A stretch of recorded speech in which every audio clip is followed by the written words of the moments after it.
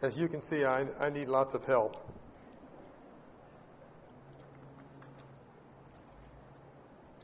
Good evening, everyone.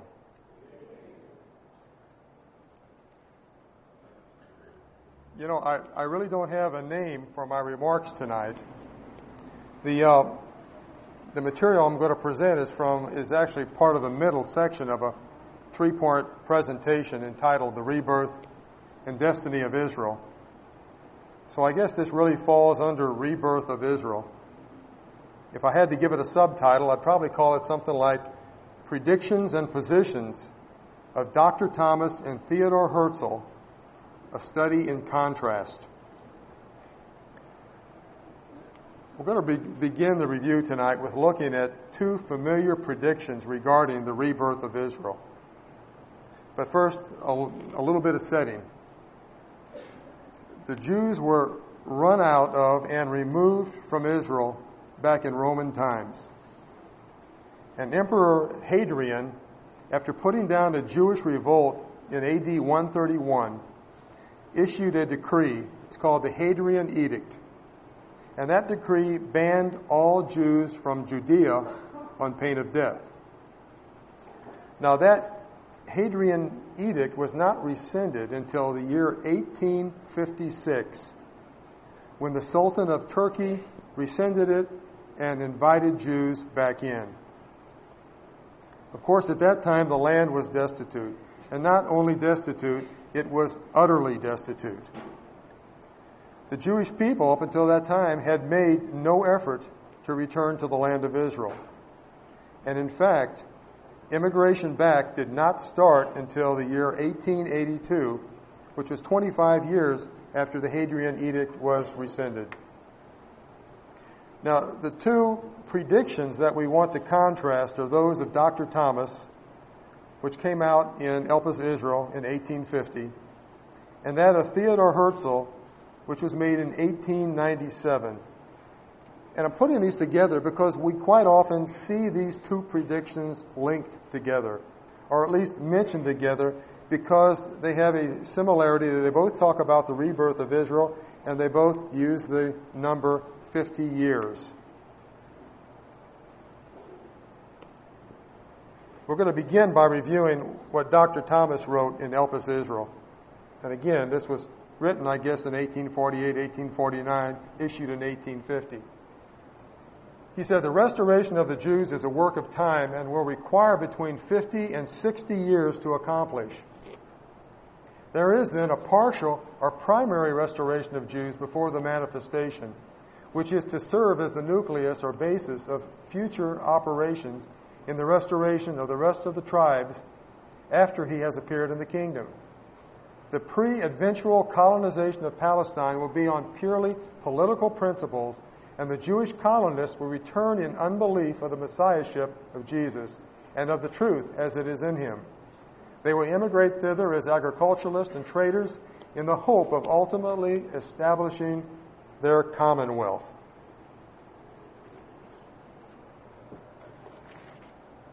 Now, keep in mind, these words came out 6 years before the Hadrian Edict had been rescinded, 32 years before immigration even began.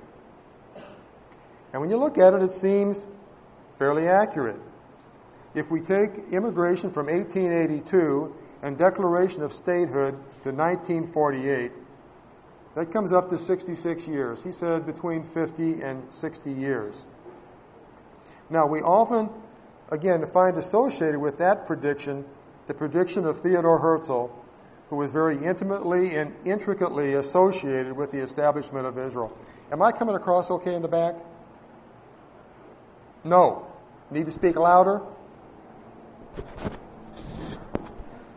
Is this any better? Okay.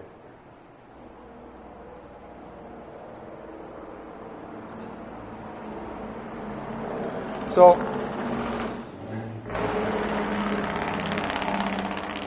I want to spend some time not only comparing their predictions, but more importantly, contrasting their positions and their understanding regarding the rebirth of Israel.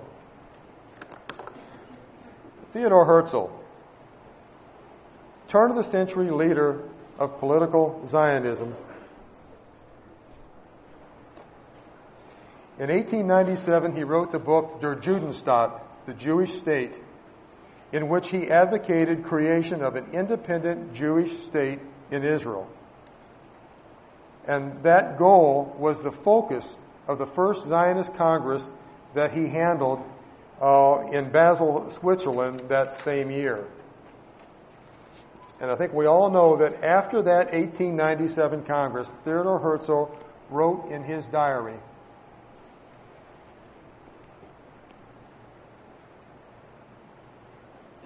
I'm sorry, I was going. Were I to sum up the Basel Congress in a word, which I shall guard against pronouncing publicly, it would be this. At Basel, I founded the Jewish state. And as to when that state would come into being, Herzel forecast, maybe in another 5 years, at the utmost 50 years. And we note that 50 years later, November 29th, 1947, the United Nations passed the partition resolution, and the Jewish state was imminent. The state of Israel was announced 6 months later. So you got to look at this prediction and think, well, this is a very accurate prediction within months. Israel just sprang upon the scene in fulfillment of Isaiah 66, 8 and 9, which says, shall the earth be made to bring forth in one day, or shall a nation be born at once? And that is, in fact, what happened with Israel. Now, in the earlier overhead of Elpis Israel, Dr. Thomas suggested that the restoration of the Jews will require between 50 and 60 years to accomplish. And again, we see these linked, because Herzel says 50 years. But I don't really think they're the same thing at all, and I don't think they're talking about the same thing. Herzel's is very specific. He says within 50 years as he's writing this, 1897.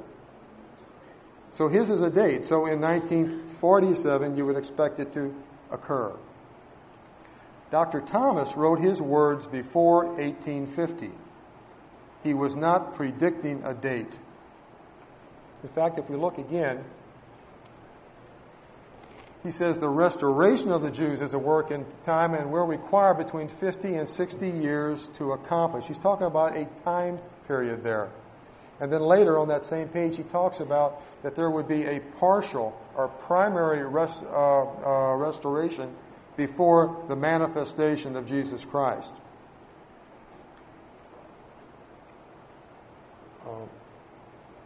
So it's really kind of unclear here when he says 50 to 60 years to accomplish. Is he talking about the total restoration? Or is he talking about the first stage when they would get possession of the land? Now, note what he says elsewhere. He says the colonization of Judea by Jews under the protection of a Gentile government is neither restitution, restoration, nor regeneration. Nothing short of a national establishment in the land under Messiah and his brethren constitutes either of them in the scriptural sense. Restoration is not simply a return of the race, but the setting up again of institutions that once existed there. The restitution or restoration of the kingdom again to the 12 tribes. This is the reinstitution or restitution spoken of by all the prophets from Moses to the revealer of the apocalypse of John. So, when he said between 50 and 60 years, was he predicting the partial restoration, or was he predicting the restitution in full? You know, if we look at this first stage only, again, using the dates 1882 to 1948, we come up with 66 years, which is fairly close. Now, brothers and sisters, this is not a big issue. I think it's an interesting question. And I think the reason I'm bringing this up, it reveals that there's a lot more to Dr. Thomas's statement than the 50 years. So let's just summarize this issue and move on to some of those others. because an argument can certainly be made for both applications. Yeah, he was talking about the pre-adventural colonization, or no, he was talking about the total. This may be a little small for some to see. In summary, Dr. Thomas says it will take between 50 and 60 years to accomplish. Theodore Herzel says maybe in another 5 years, at the utmost 50. Both men anticipated restoration of the nation of Israel. Both specify 50 years as a possible time period to accomplish this. And again, Theodore Herzel wrote his words in 1897, predicting the establishment of the Jewish state within a time period of 50 years from the date of the Basel Congress. Dr. Thomas wrote his words before 1850, 32 years before immigration even began, predicting a length of time that it would take for the process of restoration to occur. He offered no specific starting date, but rather says when the fullness of the Gentiles is come. And his prediction of 50 to 60 years is subject to interpretation regarding his application of the word restoration, because he predicted 2 stages in the restoration. The first is before the Battle of Armageddon, and the second after it. Therefore, if he was predicting the pre-adventural colonization of Palestine, the process took 66 years. He was close. If he meant the establishment of the kingdom and he expected the kingdom to be established within 50 to 60 years, well, of course, that has not occurred yet. Now, going on, let me kind of set up the focus for some of the remaining. Because we're going to look real closely at Theodore Herzel. He's the only Israel rebirth pioneer, if I can call him that we'll be examining. His transformation, his vision, his role really represents the Zionist movement and the rebirth of Israel. And it's important that we understand what that vision was.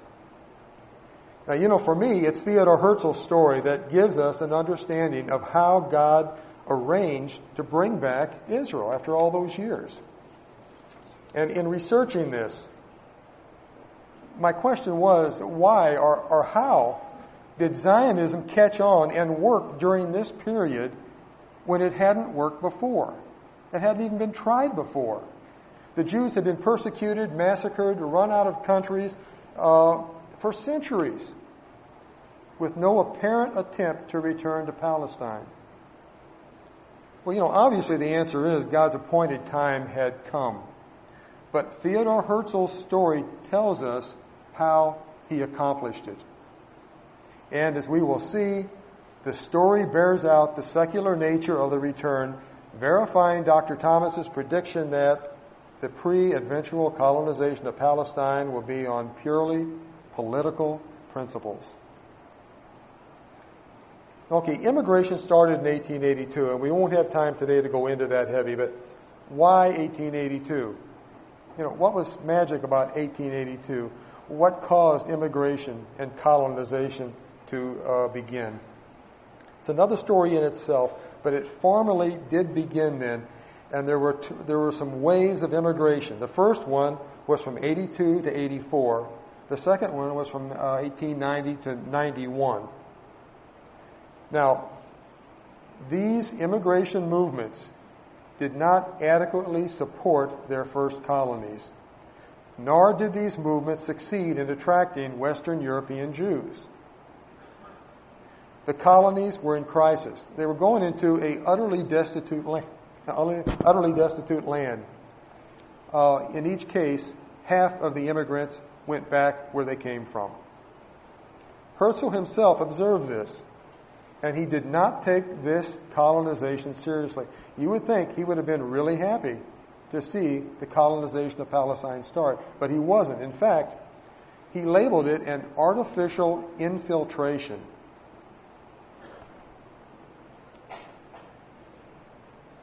He said, but the attempts at colonization, made even by really benevolent men, interesting attempts though they were, have so far been unsuccessful.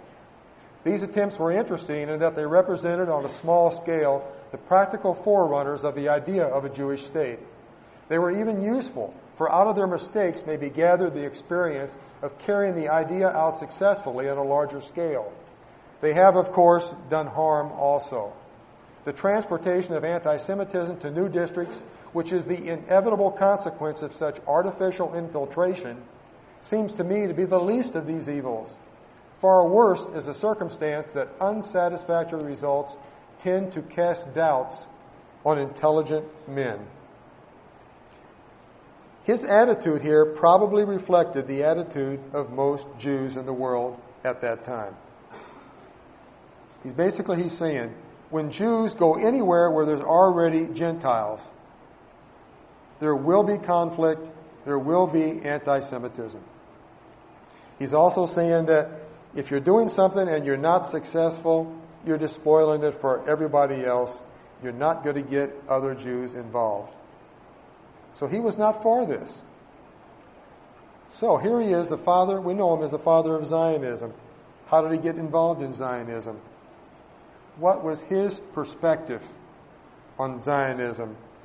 How did he propose that it work out? Herzel was born in 1860 in Budapest, Hungary.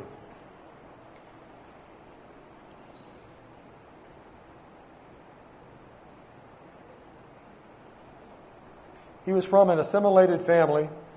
He was educated in German culture. He was an admirer of German culture. His family moved to Vienna, the capital of the Austro-Hungarian Empire. He was educated in law, but he was a Jew. He found it difficult to find a position of respect. He ended up writing plays, and then he got a job as a newspaper reporter. In 1891, he was sent to Paris as a correspondent for the newspaper. And even though France was the first country to officially end anti-Jewish discrimination, it was everywhere. And Herzel at that point began to consider how could he alleviate this Jewish problem. The anti-Jewish atmosphere in France was heightened in 1882 to 84 by the Panama Canal scandal, which involved Jewish as well as French upper-class investors. But it reached a climax with the Dreyfus trial. It's the Dreyfus trial that pushed Herzel over the edge and decided something has to be done. Now, what was the Dreyfus trial? Something that happened in 1894. Captain Alfred Dreyfus had entered the French army as an engineer. He was Jewish. He was later the only Jew on the general staff. He was accused of selling military secrets to the Germans. He was put on trial. It was a sham trial. He was found guilty and sentenced to a penal colony. He had people, it was such a sham apparently that there were people working on his behalf. He was brought back from the penal colony 5 years later, and he was retried. Well, actually, it appears that when he was retried, he was convicted again, but not on the evidence. He was convicted to avoid humiliation of the army. But that was very transparent, too. Very soon, that was overturned. He was exonerated. He was reinstated into the army in 1906. And by World War I, he had reached the rank of lieutenant colonel in the service. But his treatment generated a lot of resentment among Jews. It was a reminder to them of the constant and ongoing danger of upsurges in popular prejudice. It was the Dreyfus trial that Herzel says that caused him to drop his commitment to assimilating within societies, because it was clear that there would be no peace nor security for Jews in any Gentile society. Suddenly, separation seemed to be the only answer. The Jews must have a home of their own. But what we notice is that Herzel identifies the Jewish problem as a, quote, a national question that needed a, quote, diplomatic solution, that needed the, quote, support of the civilized nations. He first went to the Jewish aristocracy to try to get funding. he was rebuffed. In 1896, he published his book, Der Judenstaat, the Jewish State, and widespread enthusiasm resulted. Herzel had presented the problem and a potential solution in a manner that appealed to the Jewish common person. It appealed to the Jewish population. The next few years, that book was published in many languages and many editions. Herzel succeeded where others had failed. He reached the masses. And he worked untiringly to build a popular Jewish movement. In 1897, at his own expense, he established a political weekly publication dedicated to the Zionist cause. And there was opposition, Jewish opposition. As the date for the first Zionist Congress drew near, it was openly, publicly opposed by various Orthodox, Reform, and secular Jewish groups. But when it convened on August 29, 1897, there were 197 delegates there from around the world. And they established what became known as the Zionist Platform, and they established the Jewish National Fund for the acquisition of land. And word got out from there. But when we look at the platform,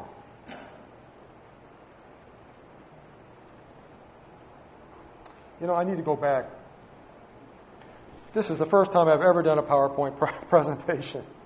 So have some patience with me, please. He reached the masses. This is what he says in his book. He says, "We have honestly endeavored everywhere to merge ourselves in the social life of surrounding communities and to preserve the faith of our fathers. We are not permitted to do so.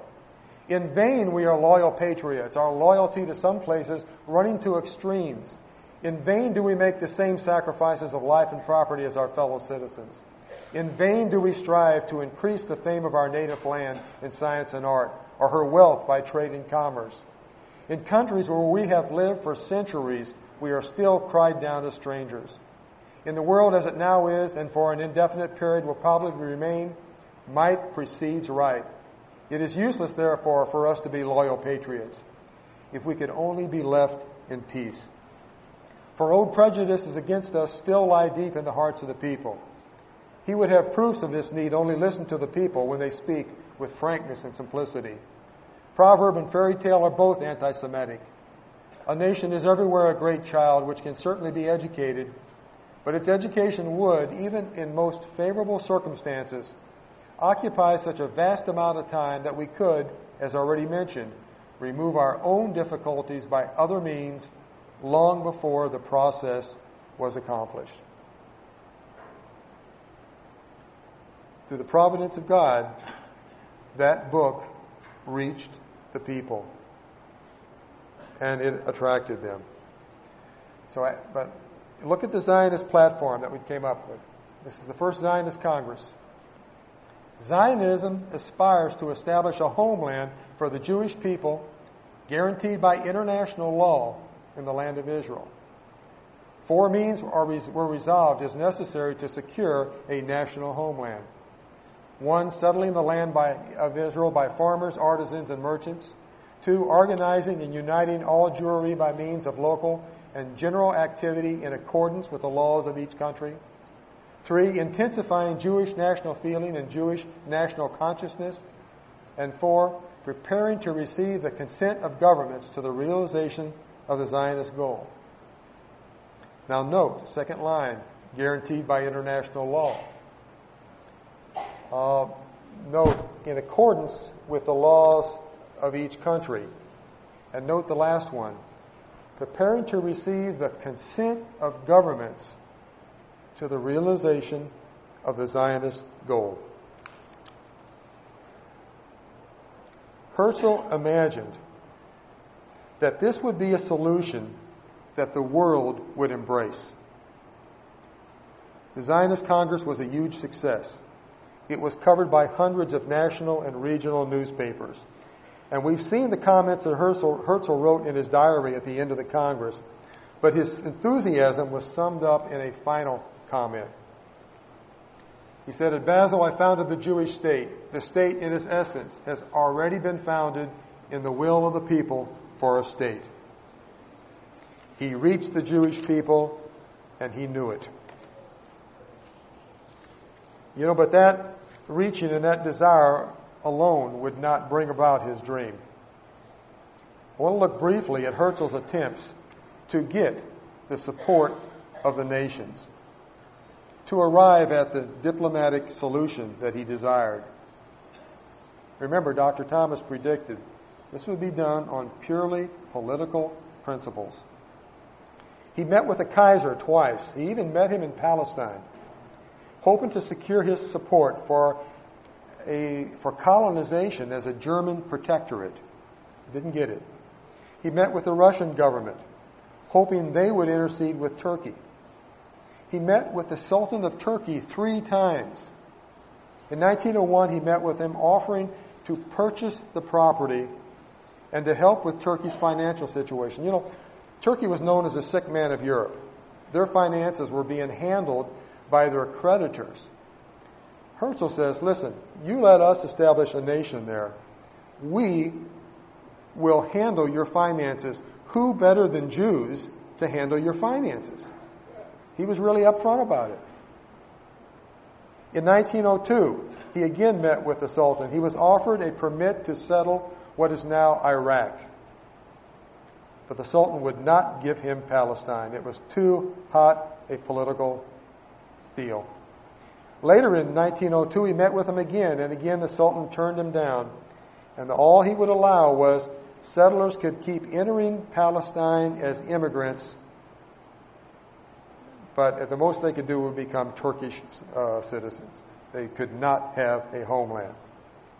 Herzel met with British government officials at various times. And in fact, it was the British who were sympathetic, who offered him Uganda for Jewish settlement. They said, "You can have Uganda, you can have a Jewish governor, you can have autonomy. We'll give it to you." Herzel was desperate. He submitted this to the 6th Zionist Congress in 1903, but he withdrew his support when those who were opposed to it walked out of the Congress. And the story is, he went running after them and then reconfirmed his fidelity to Zion as had been laid out in the original platform at the First Congress. Theodor Herzel bore the weight of the Zionist movement on himself. His family suffered. His health suffered.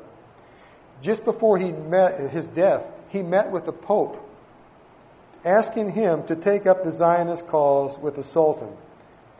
And what did he do there? He offered protection of the Christian sites in Palestine. He was exhausted. He was ill. He died in Vienna in 1904 at 44 years of age. Now, I have to admire his vision, his effort, his determination. But brothers and sisters, it was a secular effort.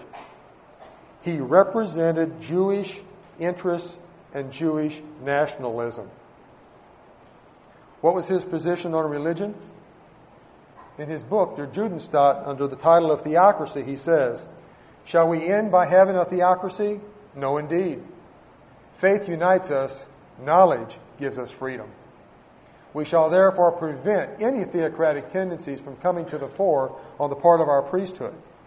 We shall keep our priests within the confines of their temples in the same way we should keep our professional army within the confines of their barracks.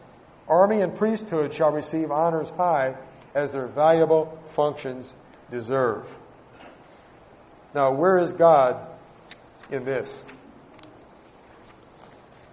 Again, Dr. Thomas. The colonization of Palestine will be on purely political principles. And this is the conclusion that this review brings us to, that it was purely political. Because assimilation into other countries didn't work, Herzel sought a solution which he proposed depended upon the world's goodwill and cooperation. His was a diplomatic solution. Quote, "A political world question to be discussed and settled by the civilized nations of the world in council with, quote, legal guarantees. His vision was a Jewish state, one that would take its place as a respected and cooperative member of the civilized nations, a state which he said would be a model nation, earning the respect and goodwill of the rest of the world. He didn't know God.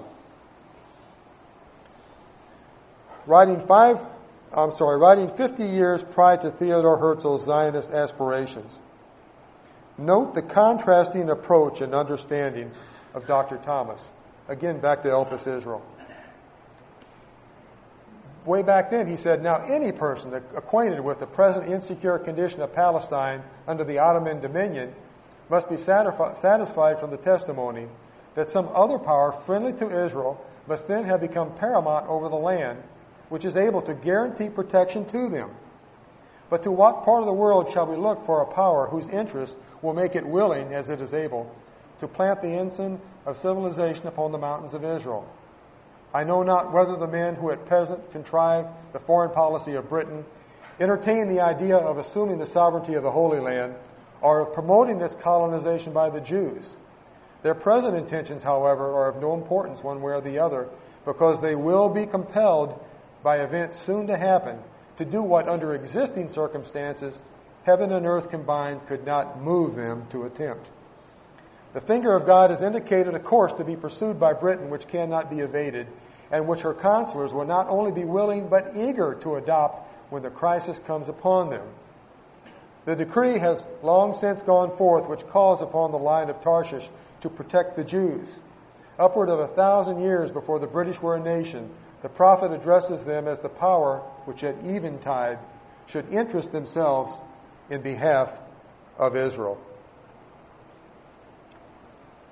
We have got to be impressed by Dr. Thomas's prediction. Because again, it was written before the Jews were even invited to return to Palestine. It was written before Britain's role, as strong as she was, could by natural events be anticipated to control that specific area of the world. Now, I know Dr. Thomas was an Englishman. I know England ruled the world.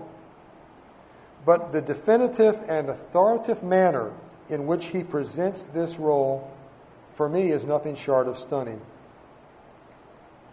It's impressive, not only because it proved to be true, but I guess I'm just not the Bible student to be able to find how Dr. Thomas reached that conclusion, to be able to state it with the definiteness that he did. And I started paging through. I was looking. And the best verse I could find was Isaiah 69. Now let me read Isaiah 69 to you. It says, "Surely the isles shall wait for me, and the ships of Tarshish first, to bring thy sons from far, their silver and their gold with them, unto the name of the Lord thy God, and to the Holy One of Israel, because he hath glorified thee." But as I read the chapter seems to be addressing a time period after Christ's return. But Dr. Thomas gives us further indication of the source of his conviction. Again, Elpis Israel. He says, "A power must take possession of the country capable of outstretching its wings for the defense of a people. The lion power will not interest itself in behalf of the subjects of God's kingdom from pure generosity, piety towards God, or love of Israel. The possession or ascendancy of Britain in Egypt, Ethiopia, and Seba will naturally lead to the colonization of Palestine by the Jews. Thus the proverb will be verified which saith, the wicked shall be a ransom for the righteous, and the transgressor for the upright. Fear not, O Israel, for I have redeemed thee. I gave Egypt for thy ransom, Ethiopia and Seba for thee. Fear not, for I am with thee. I will bring thy seed from the east and gather thee from the west." And here too, we see Britain's involvement develop in these areas, just as Scripture and Dr. Thomas, as he had interpreted it. In Egypt, Britain had a presence in Egypt for years. They occupied and controlled most of Cairo. In 1883, remember Dr. Thomas published 1850. In 1883, Lord Cromer established absolute rule, not in Egypt, but in Cairo. By 1916, World War I, martial law was in effect, and there was a European Cairo and an Egyptian Cairo. 1919, Egypt became a protectorate of Great Britain. After World War II, Egypt was Britain's, and during World War II, it was their base from which the whole African campaign was fought. Ethiopia. The coastal section of what used to be Ethiopia, I think it's Eritrea. I'm not sure how to pronounce it. In 1941, Britain captured and controlled Eritrea. They occupied it after the war, and then in 1948, they administered it as a United Nations trust. It's, of course, now an independent country. Seba, the dictionary says that Seba was a northern part of Ethiopia. And when you look in different maps, they kind of speculate where it was. A lot of it shows it all inland. I saw one map that showed that it had a little bit of coastal section. But Seba was to have included the ancient city of Meroe, which still exists. Just north of that is the city of Khartoum. The British occupied and conquered Khartoum in 1898. So all of these countries came under the control and within the scope of British influence.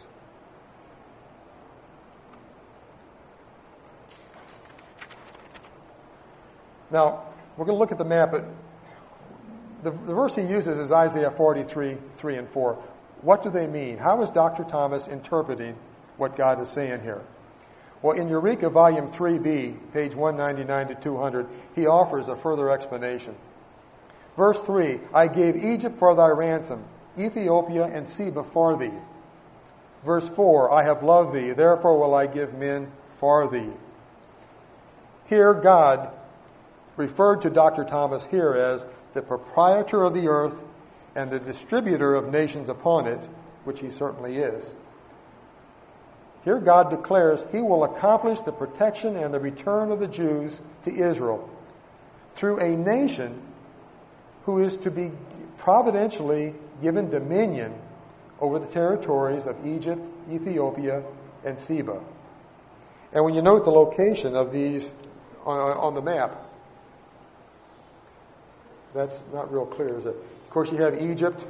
Here's Eritrea, Ethiopia, and Seba generally is shown to be somewhere in that area. Why is that area important?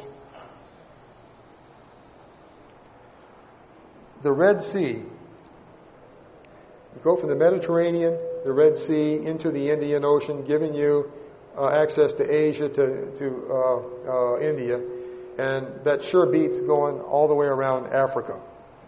The Red Sea has always been a major shipping route. Conquerors have always tried to conquer and control that area. When the Suez Canal was opened in 1869, this route became one of, if not the heaviest shipping routes ever used. Thus, the highway to Asia and Indian ports was assured to Britain when they controlled the countries along that route. So all the way in the north from Suez down to the Straits of Mandel, they had control of. Thus, this highway was assured them. In return, what God was saying, for this commercial and political supremacy that I will give this nation of Britain, that they in turn would look favorably upon the settlement of Israel. Egypt, Ethiopia, and Seba had all been self-ruled nations and self-ruled peoples in their own right at different times in history. They were given here to Britain in exchange for British promotion and protection. Now, earlier I said I wanted to contrast the positions of Theodore Herzel and Dr. Thomas regarding the rebirth of Israel. The contrast is obvious. One is secular, one is spiritual. One represents the thinking and the aspirations of man. The other reflects the decrees of the living God. One sought peace and unity with the nations of the world. The other saw the end of the dominion of man. One looked forward to a utopian dream. In the conclusion of his book, he said that Jews settled in their own state would probably have no more enemies, that they would live in peace. The other referenced the everlasting covenant, even the sure mercies of David, the establishment of the kingdom of God upon the whole earth. Now, in regard to what Dr. Thomas said about Britain's, there's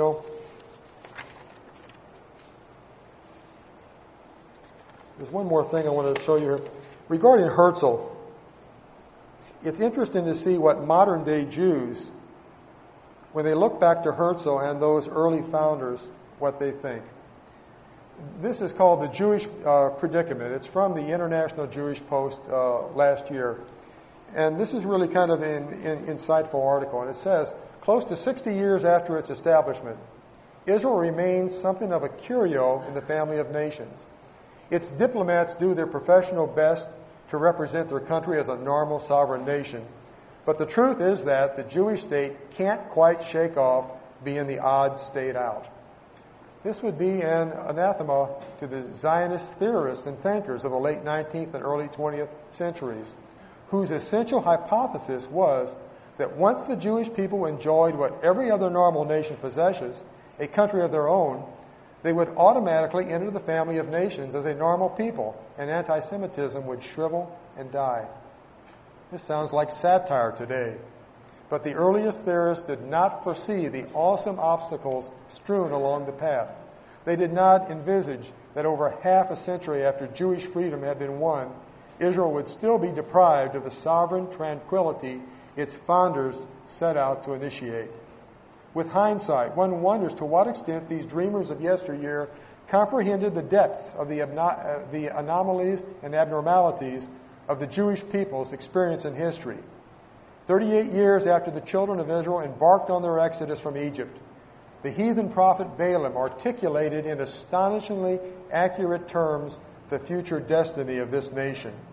Beguilingly he said, "This is a people that shall dwell alone and shall not be counted among the nations."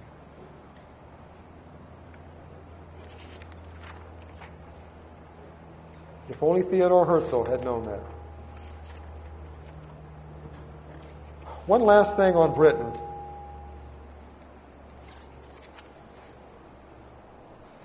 Dr. Thomas said, regarding Britain's motivation, they're not going to want to do this. He said the lion power would not interest itself in this from their generosity or their love of Israel. British support of Zionism started in World War I. And you've got to see this all as the plan of God, how things work out. Britain and France had declared war on Turkey, the sick man of Europe. And though the immigrant Jews that were already there were loyal to their new country, Turkey, the Turkish authorities were suspicious of them. They deported some. They persecuted others. They feared them as a strange people in their land. So during the war, both Germany and Britain attempted to win the allegiance of the Jews, both promising them support for a homeland in Palestine. Germany and Turkey were on the same side. Germany says, you help us win this, we would do our best to influence Turkey to give you a homeland.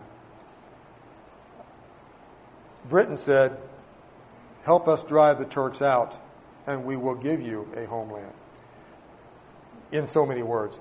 Despite German efforts to assist Turkey, British troops under General Allenby made their way into Palestine, and they were determined to run the Turks out, and they did. there was three factors in Britain's support for Zionism. Number one, yes, there was a natural sympathy at that time for Jewish aspirations for a homeland. You know, in 1903, they had offered them Uganda. But that also, by offering them this, it would also be an ally to them to help drive the Turks out of Palestine. Also, number two, they hoped to influence Russian-born Jews. There were so many Jews in Russia, and that's where most of these early colonists were coming from. They hoped to, by this promise, enlist Russian Jews coming there in droves to again help populate that and be on their side. And then noticing the Bolshevik anti-war propaganda that was going on in Russia. They was afraid their ally Russia was going to pull out of the war. So they hoped to keep Russian Jews excited in this so they could keep Russia in the war.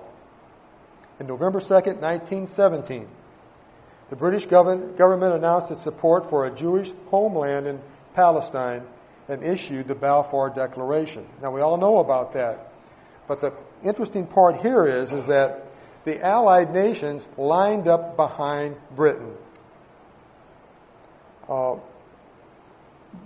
Britain's Zionist policy, as it was known, was endorsed by the United States, by Italy, France, and other Allied nations.